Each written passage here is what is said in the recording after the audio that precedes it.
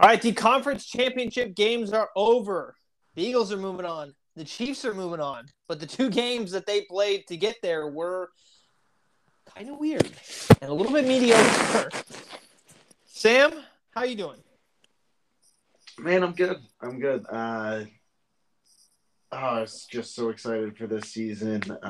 Didn't want to get my hopes up, but man, it just felt like that Niners team was a team of destiny, and to have it really their legs cut out from under them immediately in that game was just pretty disappointing. It's really hard to set it. It's almost like the shock has taken over me and maybe some other fans of that team. It's like, man, they should be in the Super Bowl, or at least have given a better fight in that game.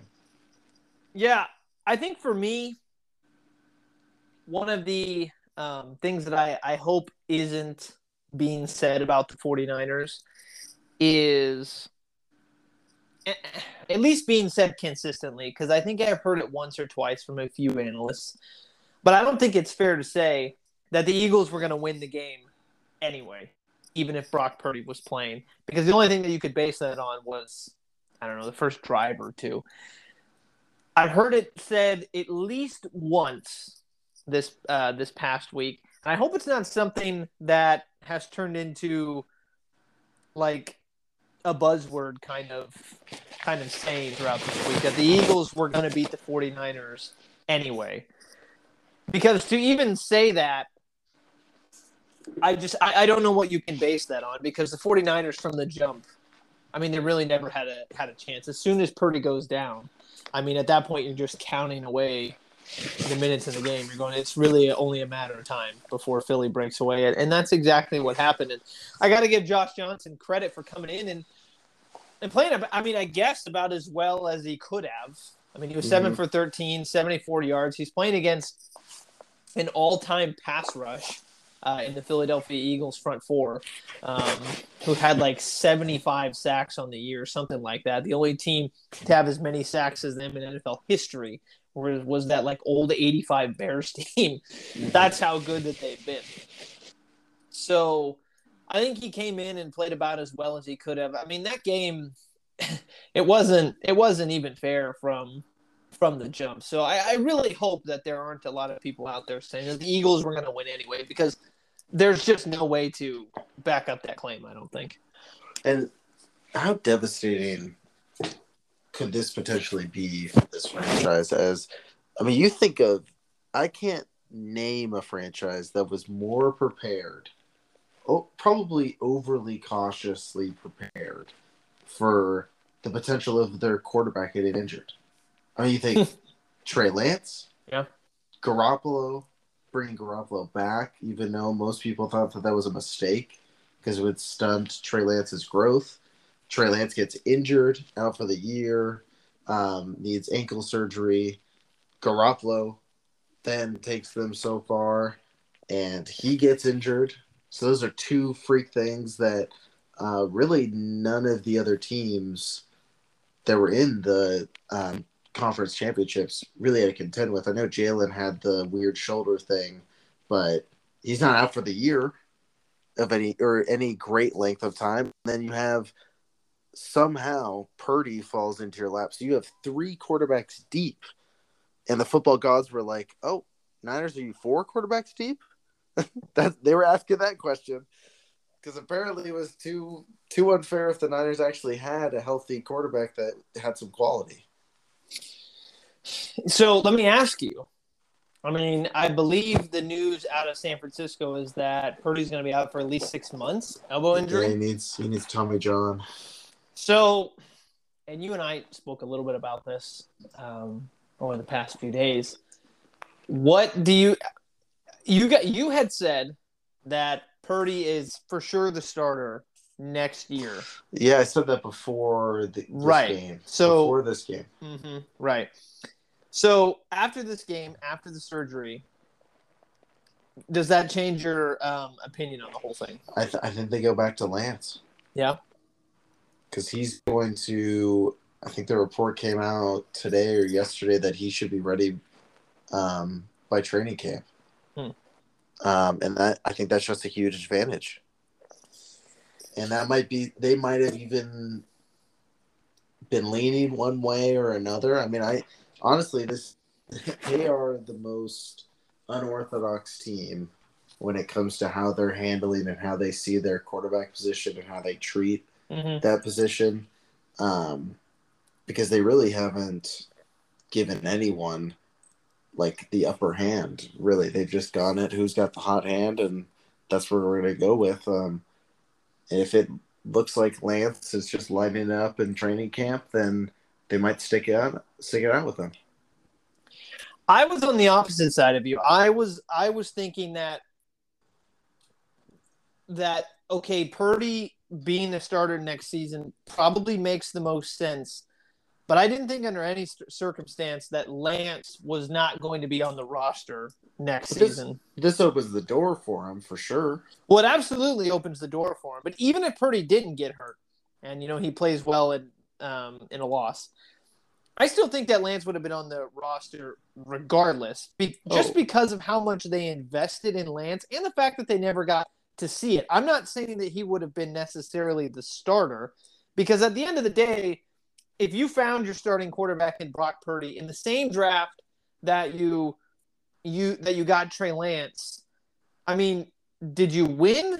I guess it kind of depends on how you look at it, because you went into the draft looking to get a quarterback.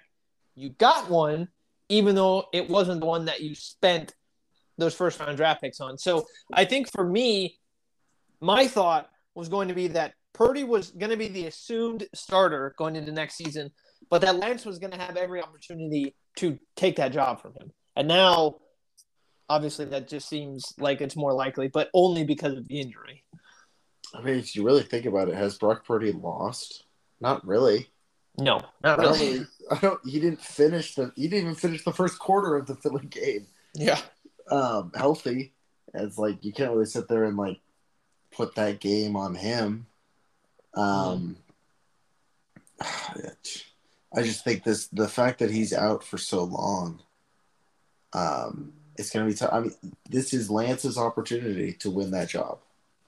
And before any ball was snapped in the NFC Championship, I thought wholeheartedly 100%, oh yeah, Purdy's going to be the starter. There's no way that they go off of him. Now, moving Trey Lance, if a package comes that you feel comfortable moving him, I think you take it. But at the same time, can this team really afford to be giving up quarterback talent, especially when they can be really talented backups? For some reason, this team is plagued with quarterback injuries, and it just completely derails their seasons. Yeah. Well, I mean, it was a strange season, to say the least, for the 49ers, and a strange game to finish their season. Like just with everything that happened with the Fred Warner thing, like I think it literally was like the second play of the game. Nick Bosa getting kind of hit and injured while he's standing on the sideline. The Brock Purdy injury, the punt that hit the wire on the sky cam, the chain gang breaking, or actually the chain that the chain gang was using for the yard markers breaks. They got to bring in the second one. It's just a weird game, and I guess it's fitting that was the final game for the 49ers because I mean, man, just a strange season for them. But got to give your team credit for getting to the NFC Championship game with 4 different quarterbacks. Yeah, I mean, and I think you got to give it to that coaching staff. DeMeco Ryan completely deserved, completely earned that Houston job with what he was doing on the defensive side. I mean,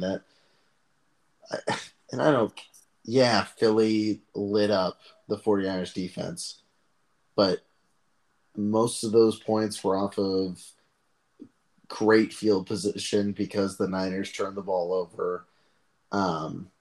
So, I mean, I think really that kind of inflated some of the score and some of the numbers that absolutely. Philly put up. Absolutely. Let's not get it twisted with the Eagles' 31 points. I mean, their defense played a huge part in why they had 31 points. The Eagles only had 269 yards. I mean, they scored 31 points, but if you think back to the very first touchdown, it shouldn't have been a touchdown.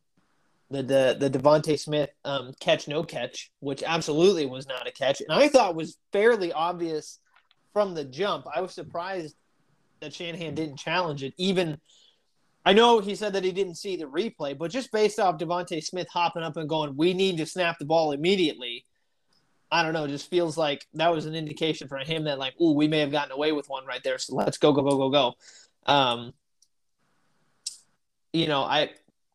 So that was 7 points for them because I think they scored 2 or 3 plays later. That probably shouldn't have been. Josh Johnson fumbles a snap that hit him right in the hands, and that put them in great field position to score. Like, there were a bunch of possessions that Philly was sort of gifted throughout that game. They did not have a great offensive performance. Jalen Hurts played all right. He didn't play amazing. And the Eagles so far this postseason have had, got to be one of the easiest routes to a Super Bowl in a while. I mean, they played the Giants, who they demolished, and then they played – to say it was a banged-up 49ers team is underselling it to get to the Super Bowl. So, hopefully they're healthy by the time they get to the Super Bowl. Because, God, they're going to need it. They're going to need it with what team they're playing against. Right, so let's get to that team. Kansas City Chiefs beat the Bengals 20-23, and the word from fans after that game was that the game was rigged, which is a shame that there are actually a lot of people who believe that. No, I don't think people truly believe it. You know what? Maybe not truly believe it, but the fact that it was being sort of even – the fact that the NFL is rigged hashtag apparently was trending like 14 or 16 hours even after the game, which is a long time in the world of social media to be hanging around that long. And it did appear maybe that some of these officials were maybe favoring the Kansas City Chiefs, whether that was intentional or not. I understand maybe some of the skepticism. One, the NFL is not rigged. It would be, one, impossible, I think, to do that. But two, I do, on the flip side of that, I guess understand a little bit why everybody was so furious about that game because of the officiating. But I don't want to spend too much time on that. Patrick Mahomes is the greatest football player I've ever seen in my entire life. Wow. On the day that the GOAT retires. I didn't say, and did I say greatest? I meant to say best. You did say greatest. Okay. I meant to say best because Brady is the greatest. But I meant, what I mean by that is Patrick does more things in a game that I just kind of sit back and go, well, all right. I guess people can do that, I never thought someone could do that, but he just made it look so easy. Yeah. He more things throughout a game that just are inexplicable. And I know that everybody says that, and there's nothing that I can say about Patrick Mahomes that hasn't already been said. But, to go 29 for 43, 326 yards, 2 touchdowns on, one leg is just one of the most impressive performances from a quarterback or any athlete I've seen in a very long time. No, I totally agree. He makes it so difficult to pick against him or the Chiefs because he's so methodical and but he just makes every play. He makes every right play. I can't remember a game that they've been blown out except for the Tampa Bay Super Bowl. And even then, I thought Mahomes actually played really well under the circumstances. I don't really know if they can be out of a game because him, Kelsey, a lot of pieces on that offense, no matter what, you take away Tyreek Hill, it doesn't matter. They're still going to find a way. And to get to win that game a close game against Cincinnati, I think shows a lot of that championship it factor for that team. I don't know if they're the complete team that can contend with Philly, but I'm rooting for them. I'm not.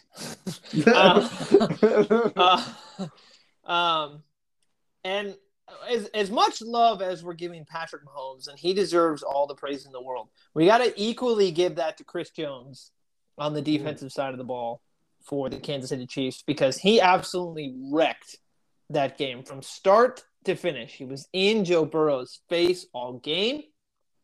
He had 2 sacks that were extremely important throughout the course of that game. He was an absolute monster on the defensive line for Kansas City, and he really made life difficult for Joe Burrow. I mean, Joe Burrow looked uncharacteristically well, he just didn't look like himself. I mean, he was 26 for 41, 270 yards, 1 touchdown, 2 picks. And it's the 2 picks that were really the most shocking, because I feel like every time I watch Joe Burrow play, he never throws an interception, like ever.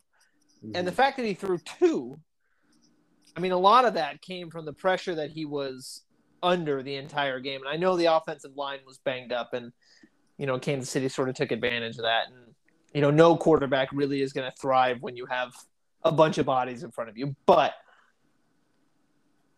I mean, that game for me, Joe Burrow's 2 interceptions largely, I think, have to do with how much Chris Jones and the Kansas City defensive line just kind of bullied the backups for the Bengals up front. No, I can't agree more. This won't be the last time, hopefully, that we see Cincinnati in the conference championship. Honestly, I think I was pulling for a Cincinnati Niners Super Bowl. So this is probably my least desired Super Bowl outcome, to be honest, that we got. But I think there's a lot of guys, and I know you hate Kansas City relatively. There's some spite there, but I think Andy Reid's a pretty likable figure. Kelsey's a pretty likable figure. Yes. And I at least appreciate Mahomes. I don't know if others might be kind of getting sick of how good he is, but I do. I like him, I think I could say. So I'm going to root for him. No, absolutely. I like Patrick Mahomes. I like Kelsey. I like Andy Reid. It's just the Chiefs as a whole. Like, it's a team hatred, not really a player hatred thing. I think you're going to have to get off the Raiders wagon here pretty soon. I don't think I could, even if I wanted to. I don't think you'd be allowed back in your dad's home. Maybe not. But when you grow up watching one team, it's kind of entrenched with you forever. I don't think you can just kind of choose to just stop. But I think you really have. I think it was easier for me to sort of root for a second team in the NBA, but that's because I genuinely loved, those players that were on those kind of old Spurs team. Now, they're all gone, so it's not the same. But yeah, in this game, you mentioned my dad. My dad was having the worst day ever with Cincinnati and Kansas City playing, because the first time he went to Vegas to watch the Raiders, they played the Bengals. They lost. Then that same season, I believe it was the same season, the Bengals knocked the Raiders out of the playoffs, and then the Chiefs are the Chiefs. So he was saying no win situation. Yeah, it was not really a good day necessarily for him. I was rooting for the Bengals, just because it was more palatable than watching the Chiefs go. But you mentioned if people are getting maybe kind of sick of Mahomes, I wonder if he's going to get sort of the Brady treatment. Like Brady was always there, and just kind of got each season it was like, oh, well, yeah, the Patriots are probably going to be there, so what's the fun in it? Kind of the same thing that happened with the Warriors when they went on their 5, 6, 7 year run, and maybe they're still even in the midst of it right now. Not anymore. Well, not this season, just at the moment. But yeah, it's one of those things where they're always there, so I can understand people are just kind of, maybe getting sick of him a little bit, because I think this is his 5th championship game that he's been in, and now it's his 3rd Super Bowl. So, yeah, 3 Super Bowls already. He's only 27. Must be nice. It must be nice. But I mean, the Niners are on a pretty good tear as of late. At least the last 5 years as well. Cincinnati's off to a good start. I mean, there's teams that have been pretty. I don't want to say dominant though. Kansas City's definitely above the rest. Yeah, absolutely. And so let's move our way towards the Super Bowl game that we have. We're going to have this show and next show to talk about it, so we don't have to spend the entirety of this show talking about it. But we have the Super Bowl matchup between the Kansas City Chiefs and the Eagles. And the last couple shows I've been giving movie titles to each of these games, and I came up with one for this one. Okay. You're either going to like it or you're going to hate it. I think you have to have played this particular game to get the reference. But if anybody played the old MW2 games, there was a map called Rust. Right? So this one to me, because the it's a very, very tiny map. Very famous Call of Duty map. The Kansas City Chiefs were the number 1 seed. The Philadelphia Eagles were the number 1 seed. The Super Bowl is taking place in Arizona. It's a desert, just like where Rust took place. So to me, this Super Bowl is titled 1v1 in Rust. Okay. Just because of the fact that we have the first seed of both teams playing in the desert. To me, that's the title of the Super Bowl. And that's either clever or not. Maybe some people got it. Maybe some people didn't. But this I think you spelled it out pretty. I can't see why someone would get it. Well, I mean, in terms of like the nostalgia of actually remembering the map, which, by the way, was an absolute nightmare to play on. What, you just go to the highest point on the middle and you just wait for someone to spawn. But that was the thing, right? Like in that game, like to figure out who was the best player on Call of Duty, you'd go 1v1 me and Rust. And this is what the Super Bowl is, right? It's 1v1 in Rust. And I know that you said that this wasn't your most desired Super Bowl matchup, but at the end of the day, what we're getting is the 2 most dominant teams throughout the whole year in each of their conferences playing against each other. No, I don't know. You don't know. What's the pushback? Well, the Philadelphia only won one more game than the Niners, and the Niners finished the year winning 12 in a row before Philadelphia. I don't think you just put a blanketed statement as that Philly was the most dominant team out of the NFC. Okay, well, that's a little biased, but it's a lot biased. As long as you're leaning into it, I guess. Yeah. But I mean, let's think about it, right? I mean, you guys started off 4-4. Philly started off 11-0. Like, I know that the end result for the 49ers was close to Philly, but from the jump, Philly came out and was just absolutely on fire throughout the whole year, and they never really let up. Their only bump in the road that they hit was when Jalen Hurts got injured. But other than that, they were nails all year. Yeah. So, I don't really 12 weeks ago. I don't even know where I was 10, 12 weeks ago. Like, that feels so long ago to when the Niners lost to Atlanta and Denver and someone else bad. Chicago. They lost to all 3 of those teams, and all 3 of those teams suck. I remember that. They still ended up being a dominant team. They had a 10-11 game against the Broncos. Oh, and that Chicago game was even worse. That game was in the monsoon, right? Mm-hmm. I remember the Atlanta game was pretty bad too. That was Jimmy G's first start. Oh, yes, 28-14. No. Looking at it right now. No, it wasn't his first start.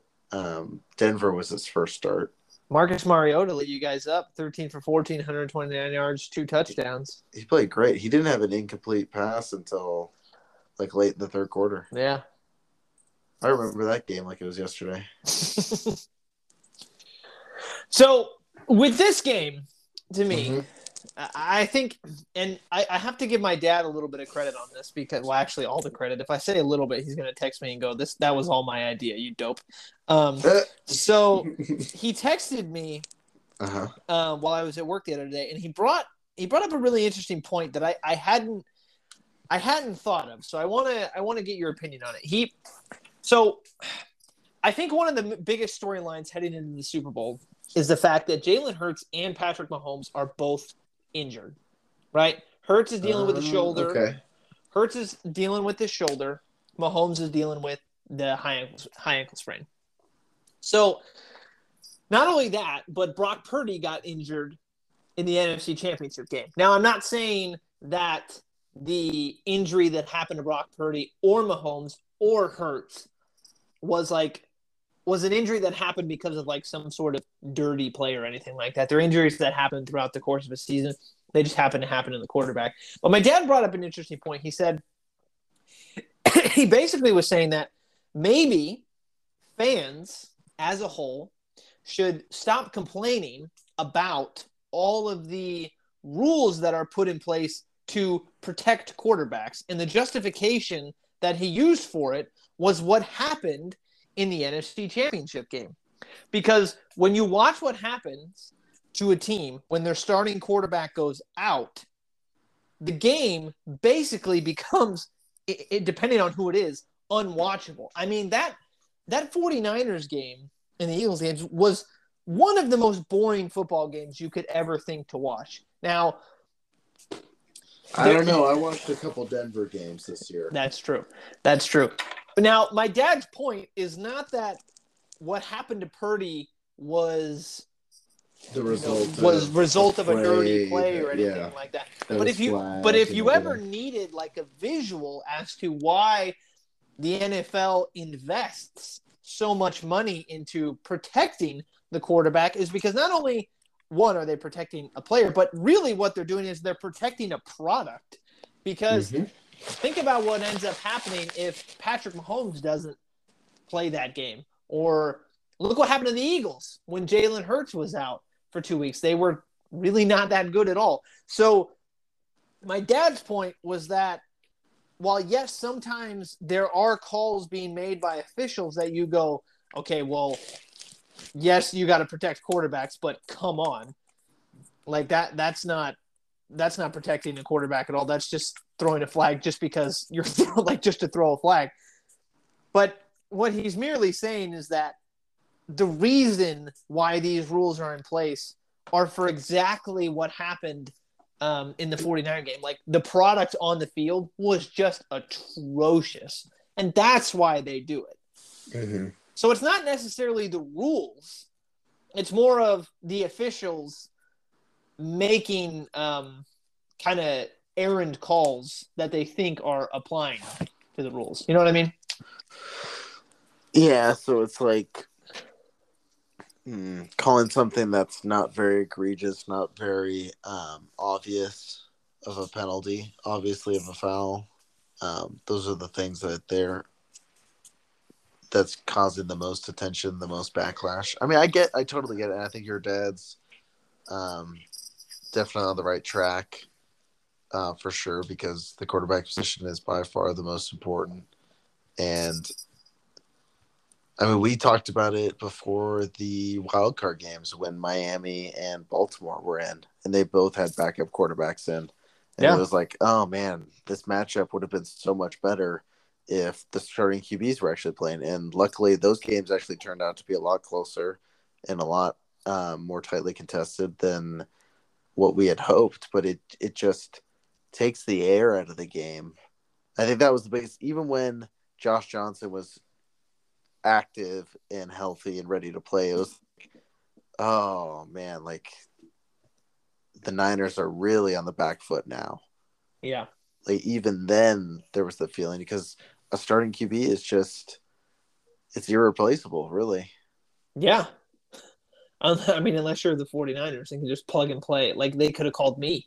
Uh, Probably would have been better. Steve Young tweeted that he was yes. Mormon. You saw that? Yes, that was amazing. Um, I would have liked to see that over trying to make Brock Purdy run out there and hand the ball off every time. Yeah, absolutely. Absolutely. Get Steve out there. That'd be outstanding. Kyle just turns around. Any of you guys play QB in high school? Can All you right. throw a spiral? All right, let's see it. Oh man. Yeah, I know. But I think my dad makes a good point. Like it's just these are why the rules are in place. Not for, like just to really protect the product more than anything else, because for a lot of teams, the quarterback is the product or creates the most product. And while sometimes the referees make these egregious calls where we go, well, okay, that's clearly not what the rule was intended for. Like, you're just overdoing it. There are legitimate reasons why those rules are in place, because again, what you have going into the Super Bowl right now is you have two quarterbacks who are injured. Yeah, I can't remember Jalen's injury. I can't remember the context of his injury. I don't remember exactly like what the totality of the actual injury was. He hurt it against Chicago, and it was his shoulder. I can look up quickly to see maybe what the diagnosis was, but all I remember is that he hurt it against Chicago, and it is his shoulder. But I think it's almost delusional that the NFL can attempt to eradicate injuries at such a rate. I mean, they're just so inherent to the game, even at the QB position. I mean, Mahomes' injury wasn't a huge hit. It was just a wrap up, and then someone landed on his ankle. I mean, that could happen any play. You have non-contact injuries all the time. Those are the scary ones. Yeah, where your ACL just goes. But like, I think the NFL being overly cautious is the thing they have to do.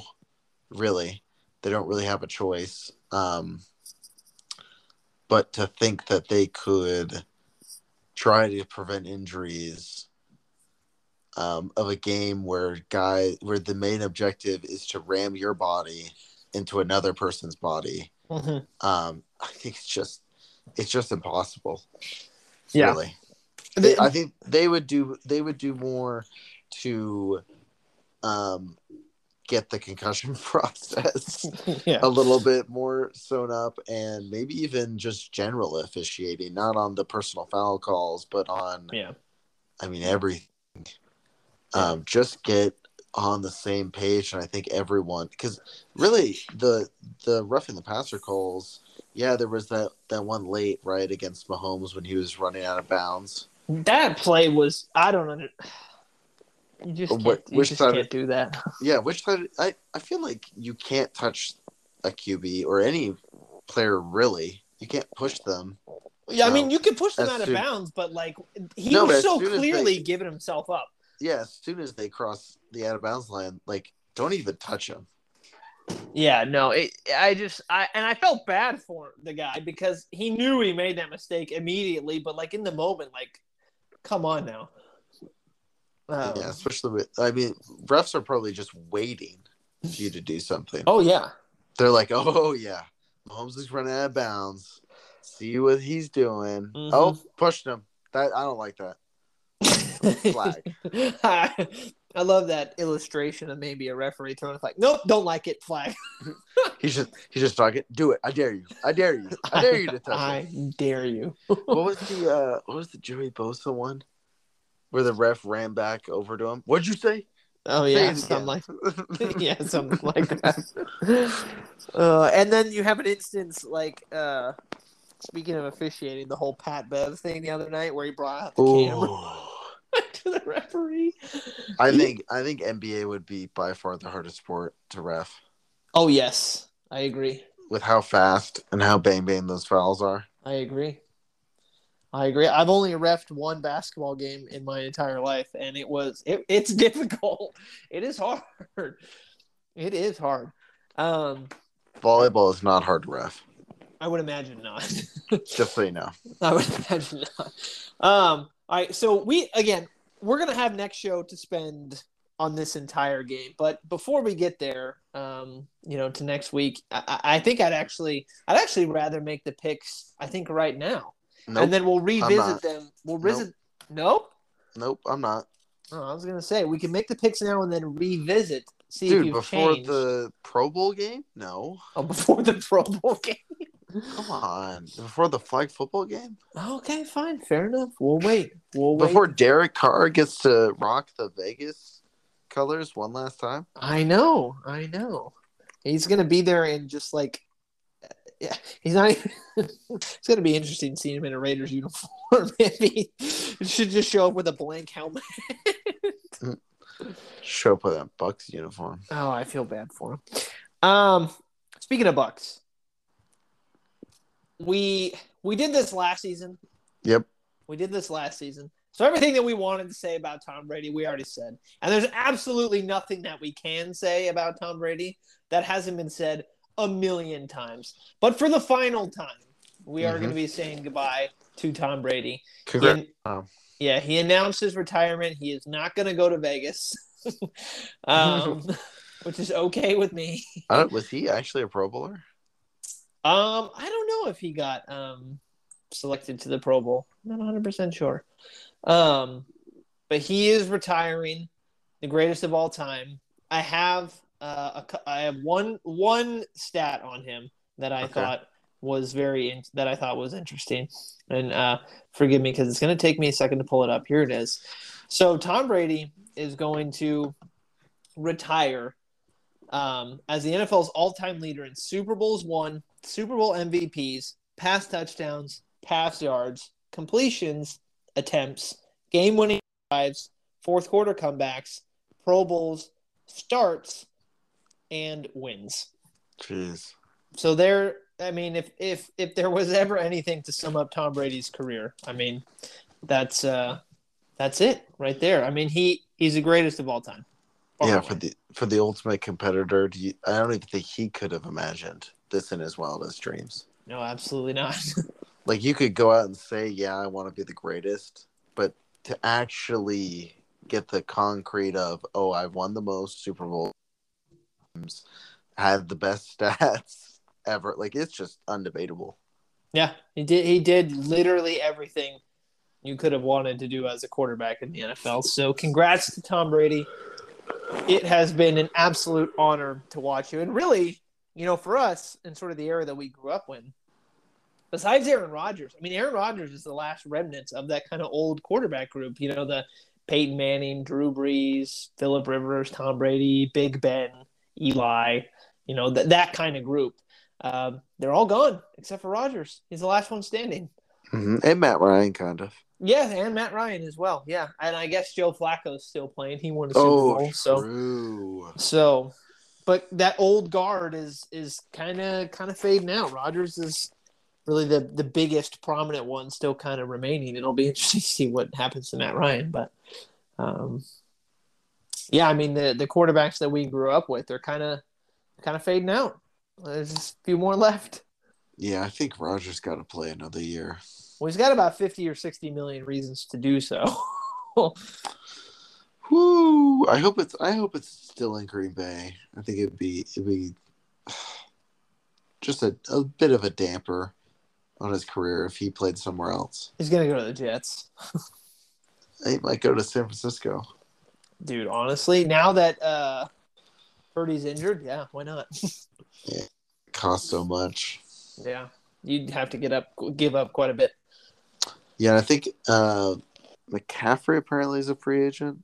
I think you'd lose him. If you signed Rodgers, probably. Yeah.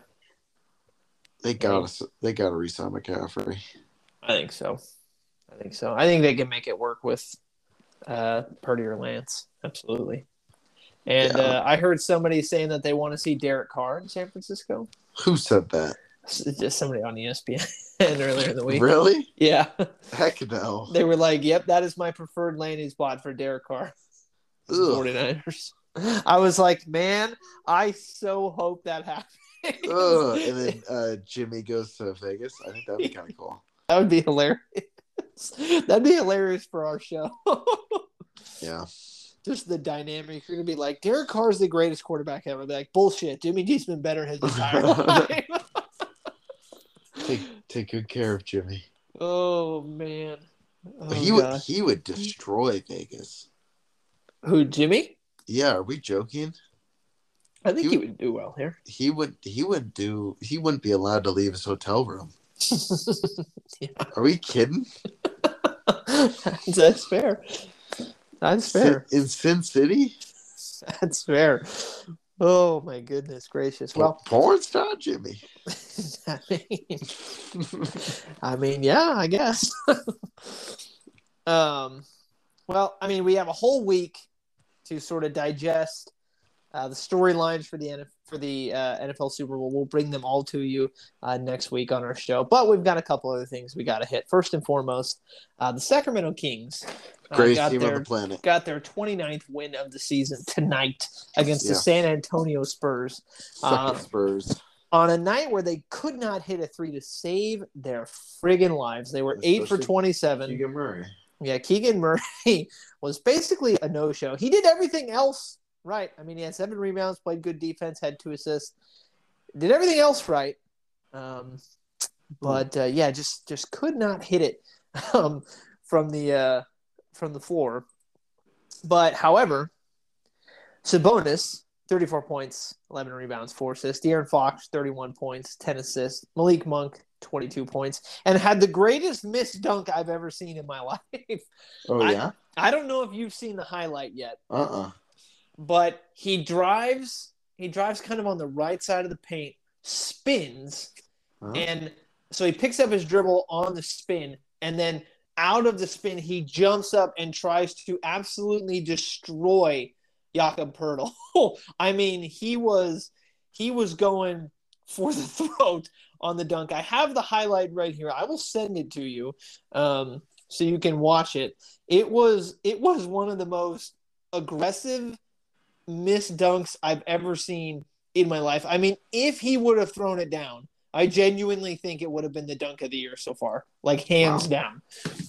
It was like when he did the spin, he was so far away from the key. I was like, ooh, who's he going to pass it to? And then he leaps into the air. I'm like, oh my God, he's going for it.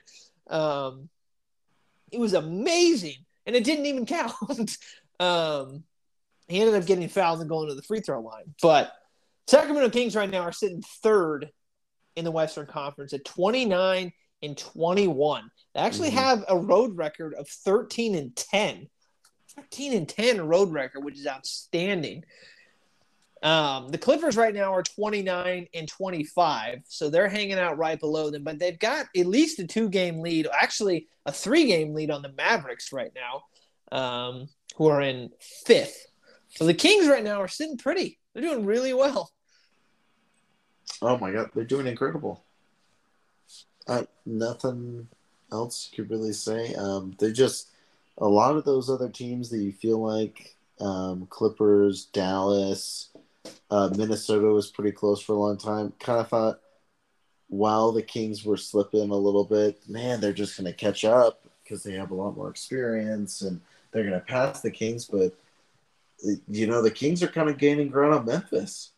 A little bit. As Memphis went through a tough slide. Check out Josh Carson, who's been on the podcast a couple times. He just posted a video on Memphis and their struggles.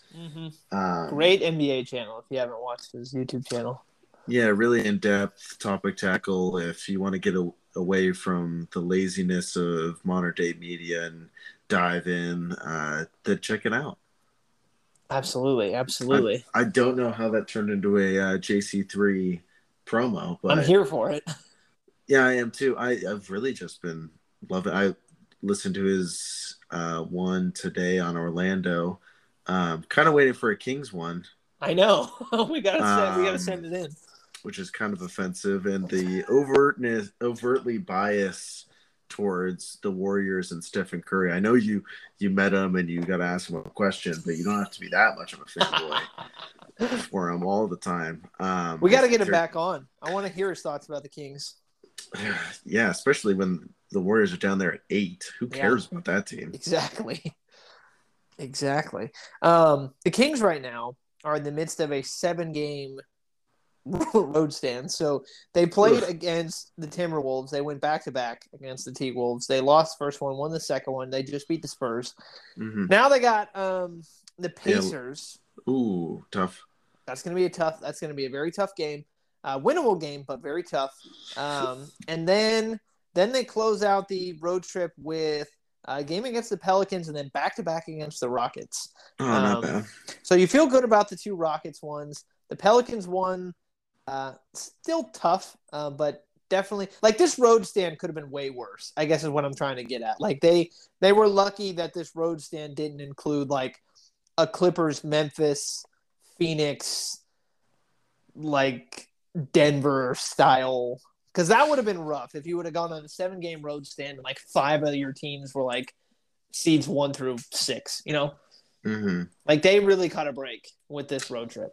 Well, I mean, you say that, but when they come back home, they have Mavericks twice, Suns, Trailblazers. Have you seen how good Damian Lillard's been? Yes. Are we joking? He's like prime James Harden scoring numbers. I know, it's insane. It's insane. They got Clippers, Thunder twice. So they got once they come home from those 2 games in Houston, it's tough sled the next couple of weeks. I feel better about those games though at home, I guess is really what I'm trying to say. Like, yeah, the homestand is going to be against some tough teams, but I feel better about that at home than I would on the road, obviously. Yeah, but the Kings have been a really good away team. Yeah, no, they have been. For no reason. I know. Very, very strange. But Lillard so he's had back-to-back 40-point games. I'm trying to see how long this streak is extending to because, he had a 30-point game before that. So he had 40, 40, 30, and then all the way back against the Jazz, which would have been 4 games ago, he had a 60. Oh, yeah, that was his 60-point game. So, I mean. He's just on fire. And they're down there at 11, the 11th seed. They started off 6-0, right? Like didn't they get off to a really hot start? I thought so, yeah. Yeah, because Anthony Simons was going off. Yeah, and then Simons, and then Bryson was saying that like Simons was like better than Fox or something, or something of that nature. He was saying that, yeah. I remember hearing that chatter. Dame is just going 30-7. Hey, just easy. Pretty standard for him at this point, I think. 30 points in 35 minutes. But the Sacramento Kings, I'll close out my thoughts on our thoughts on the Kings right now. There are 3 teams in the Western Conference right now who through their last 10 games are 7-3. One of them is the Sacramento Kings. You have a guess on who the other 2 are? This is cheating because I already looked. Oh, well, okay then. Denver and Clippers. Yeah, Denver and the Clippers are the only other team in the Western Conference at 7-3 over the last 10 games. I wrote in the Eastern Conference, there are 4 teams, but the ironic part is that one of those teams is the Wizards, who are sitting down at 9th at 24-26. They are 7-3 in their last 10. The Heat are as well. The 76ers are actually 8-2 in their last 10. The Bucks and Celtics are 7-3 in the last 10. So that's kind of the company that the Kings have been keeping these past 10 games. So, and one of those 8-2, one of those 8 wins was against the Kings when they were benched. They sat yes, Joel Embiid and James Harden. Yes. So that's great. We'll never forget that game. Never. No, that was hard. That game is etched in my brain. Interesting note about the Pacers, because that is the next team that the Kings are going to be playing against. I just looked up who they played in their last game, right? Mm-hmm. And I am noticing that there was no Tyrese Halliburton on the starting lineup.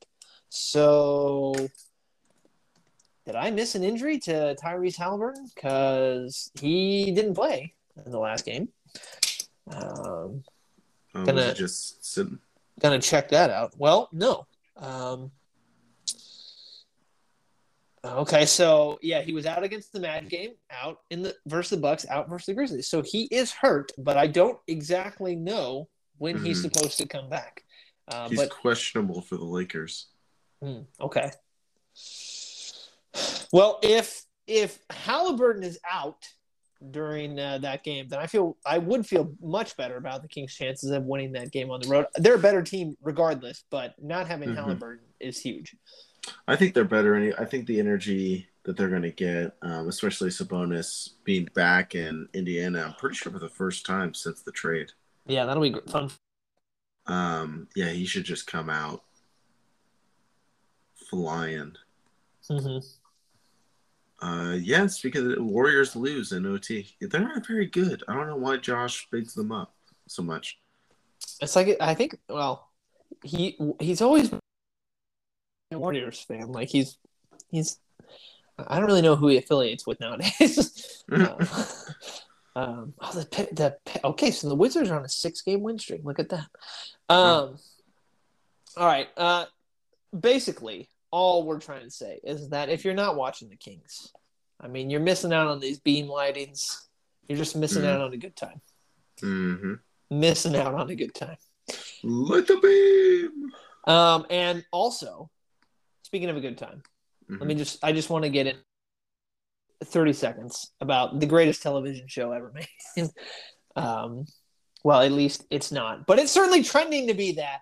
If you haven't been keeping up with The Last of Us, I'm not going to spoil anything, but I will say that if you have seen the most recent episode of The Last of Us, episode 3, one of the hardest episodes of television I've ever had to watch in my entire life. Not because there was any violence. As a matter of fact, there's none in the episode, but it was one of the most emotional things of television movie I've ever seen in my entire life. My girlfriend Brie was not tearing up during that episode. She was literally bawling her eyes out, like uncontrollable kind of type crying. Really? Because of the episode that happened. And that was a consensus that I've seen from a lot of people. Like we weren't able to watch the episode until yesterday, which was Tuesday. And we've been watching it on release. And everything that I've been seeing was like, The Last of Us 2 is an emotional gut punch. The show producers had a 2-hour cut of the episode that they couldn't release because they were crying so much. All that. I was like, what is wrong with this episode? What are they doing?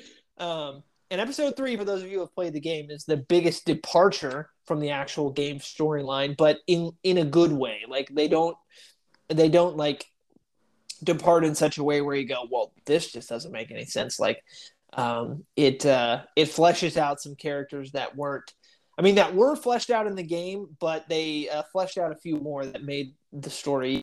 It just progressed the story in such a great way. So if you haven't been keeping up with The Last of Us, I got to say, it has been absolutely amazing. I think the show released with like 4.5 million people watched episode 1, and then week 2 it was up 30%, and then week 3 was up another 30%. Like each week it's just gotten bigger and bigger and bigger. And the reviews have just been outstanding. So if you're not keeping up with it, you really owe it to yourself to watch one of the greatest stories that have ever been told. Honestly, it's amazing. Well, I just need some more time on my hands so I can watch. I know. And I had seen some people on asking, hey, I have the game. Should I play the game before I watch the show? I mean, I guess it's one of the same questions where you kind of have like, should I read the book before I watch the movie? I mean, if you watch the show, they do depart a little bit from the game. So I guess it just kind of depends.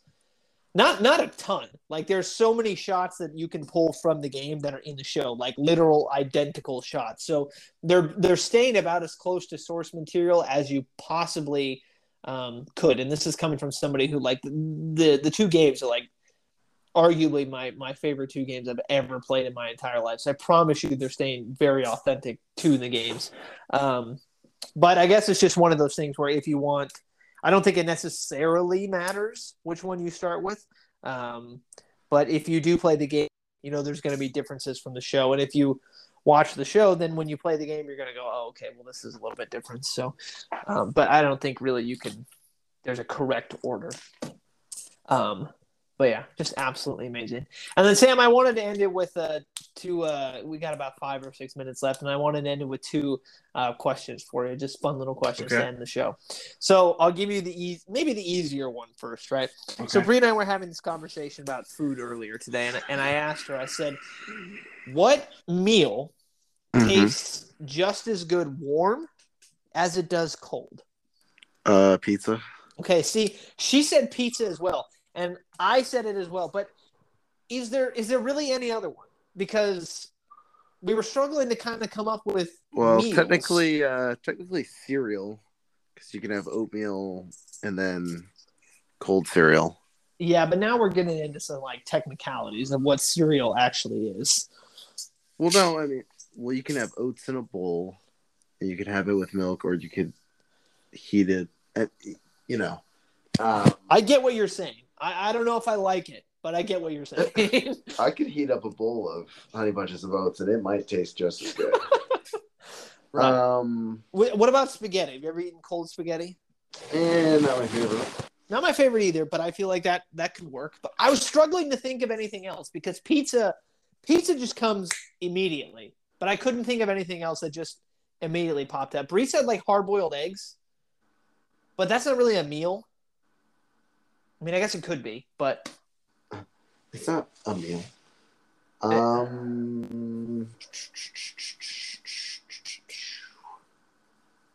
It's tough.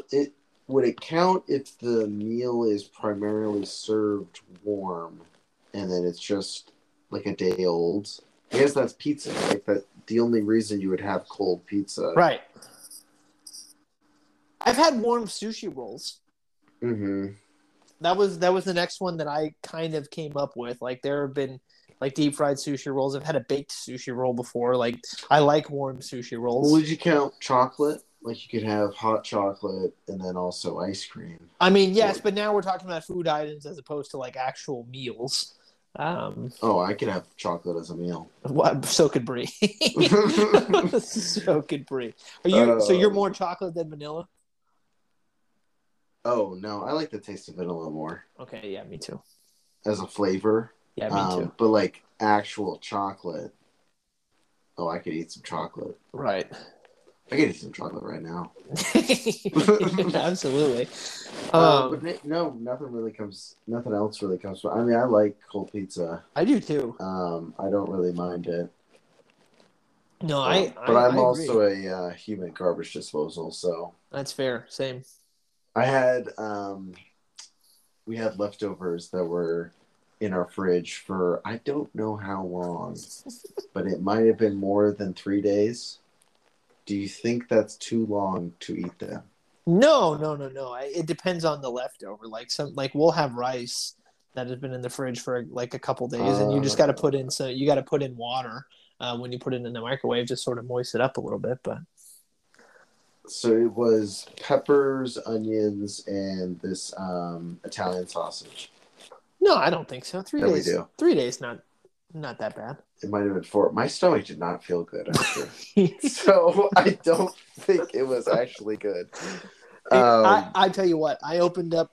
We like to eat black beans, and we'd put after we opened the can, we dumped it in a little container of Tupperware. There were beans in our fridge, and I was like, I don't really know how old these are. And I opened up the can, and I smelled it. I was like, ooh. And I brought it over to Bree because I was like, this doesn't smell great, but beans like normally smell great anyway. So let me get a second opinion. So I walked over to Bree, and I was like, hey, can you smell this? I want to double check to see if this is good. And she smells it, and she goes, why? And then she just yells at me like, why did you make me smell that? And she made me dump them in the trash and then take the trash outside immediately. She's like, get that out of our house. I was like, oh, wow, I didn't think it was that bad. Oh, Jenna is the exact same way. It's not good enough that it's in the trash. The trash has to be out. Yes. Of the house. It's the food, the smell has to be out off the premises altogether. Yeah, no, Bree is the same way. All right, so my last question for you. And it's a philosophical question, and it's not a straightforward question. It was posed during one of our conversations in one of my philosophy classes. For anybody who doesn't know, I'm minored in philosophy, so I take a lot of philosophy classes. And what the hell would you do with a philosophy minor? Philosophy. The reason why people take philosophy as a minor is more because it looks good in terms of philosophy has a lot of critical thinking in it. True. And that's sort of the appeal for people who are hiring. If you have a philosophy minor, is the critical thinking aspect of it. And we did an exercise called the train car experiment. And let's say you're the conductor of this train, right? And it's rolling down these train tracks, and you look up ahead and you see that there are 5 people standing on the train track, right? Why they're there is not necessarily relevant to the conversation. Whether they're tied there or standing there by voluntarily, it doesn't matter. They are oblivious to the fact that there's a train coming, right? So it's becoming apparent to you that this train that you're conducting is going to hit these people. Right as you're approaching, you realize that there's a lever that you can pull. And if you pull this lever, you know how train tracks will kind of converge, like multiple train tracks will converge, and there are conductors. Well, yeah, if you pull the lever, it'll switch the train tracks, divert it another way. You have a lever, and you're like, oh, if I pull this, it'll divert the train tracks. Well, that's great, except there's one person standing on those train tracks. So you have 5 people standing on the one that you're on right now. And if you pull the lever, you'll divert it, saving the 5 people. But what you'll end up doing is hitting the one person on the other train track. And the question is, would you pull the lever or would you not? Well, I think it's murder either way. Well, I don't know if it's murder. No, because you're not. Well, I feel like you are responsible for the 5. I think you're most responsible if you were to pull the lever and hit the person on the one train track, because you made that decision. That is a conscious decision that you made. And the 5 you can't necessarily control, but technically you can control because you can pull the lever to avoid them. Like you talked about making a conscious decision to pull the lever. You can also make a conscious decision to. The argument against that is, well, you're making a conscious decision to not pull the lever as well. You know. I will tell you before you answer, the class. We had about 28 students in our class. 25 of them said they would pull the lever, and 3 said they would not. And I won't tell you what side I was on, but yet. But you were on the not. I was. But I think the math just makes sense. If you can save 5 lives, or sparing 5 lives by taking 1.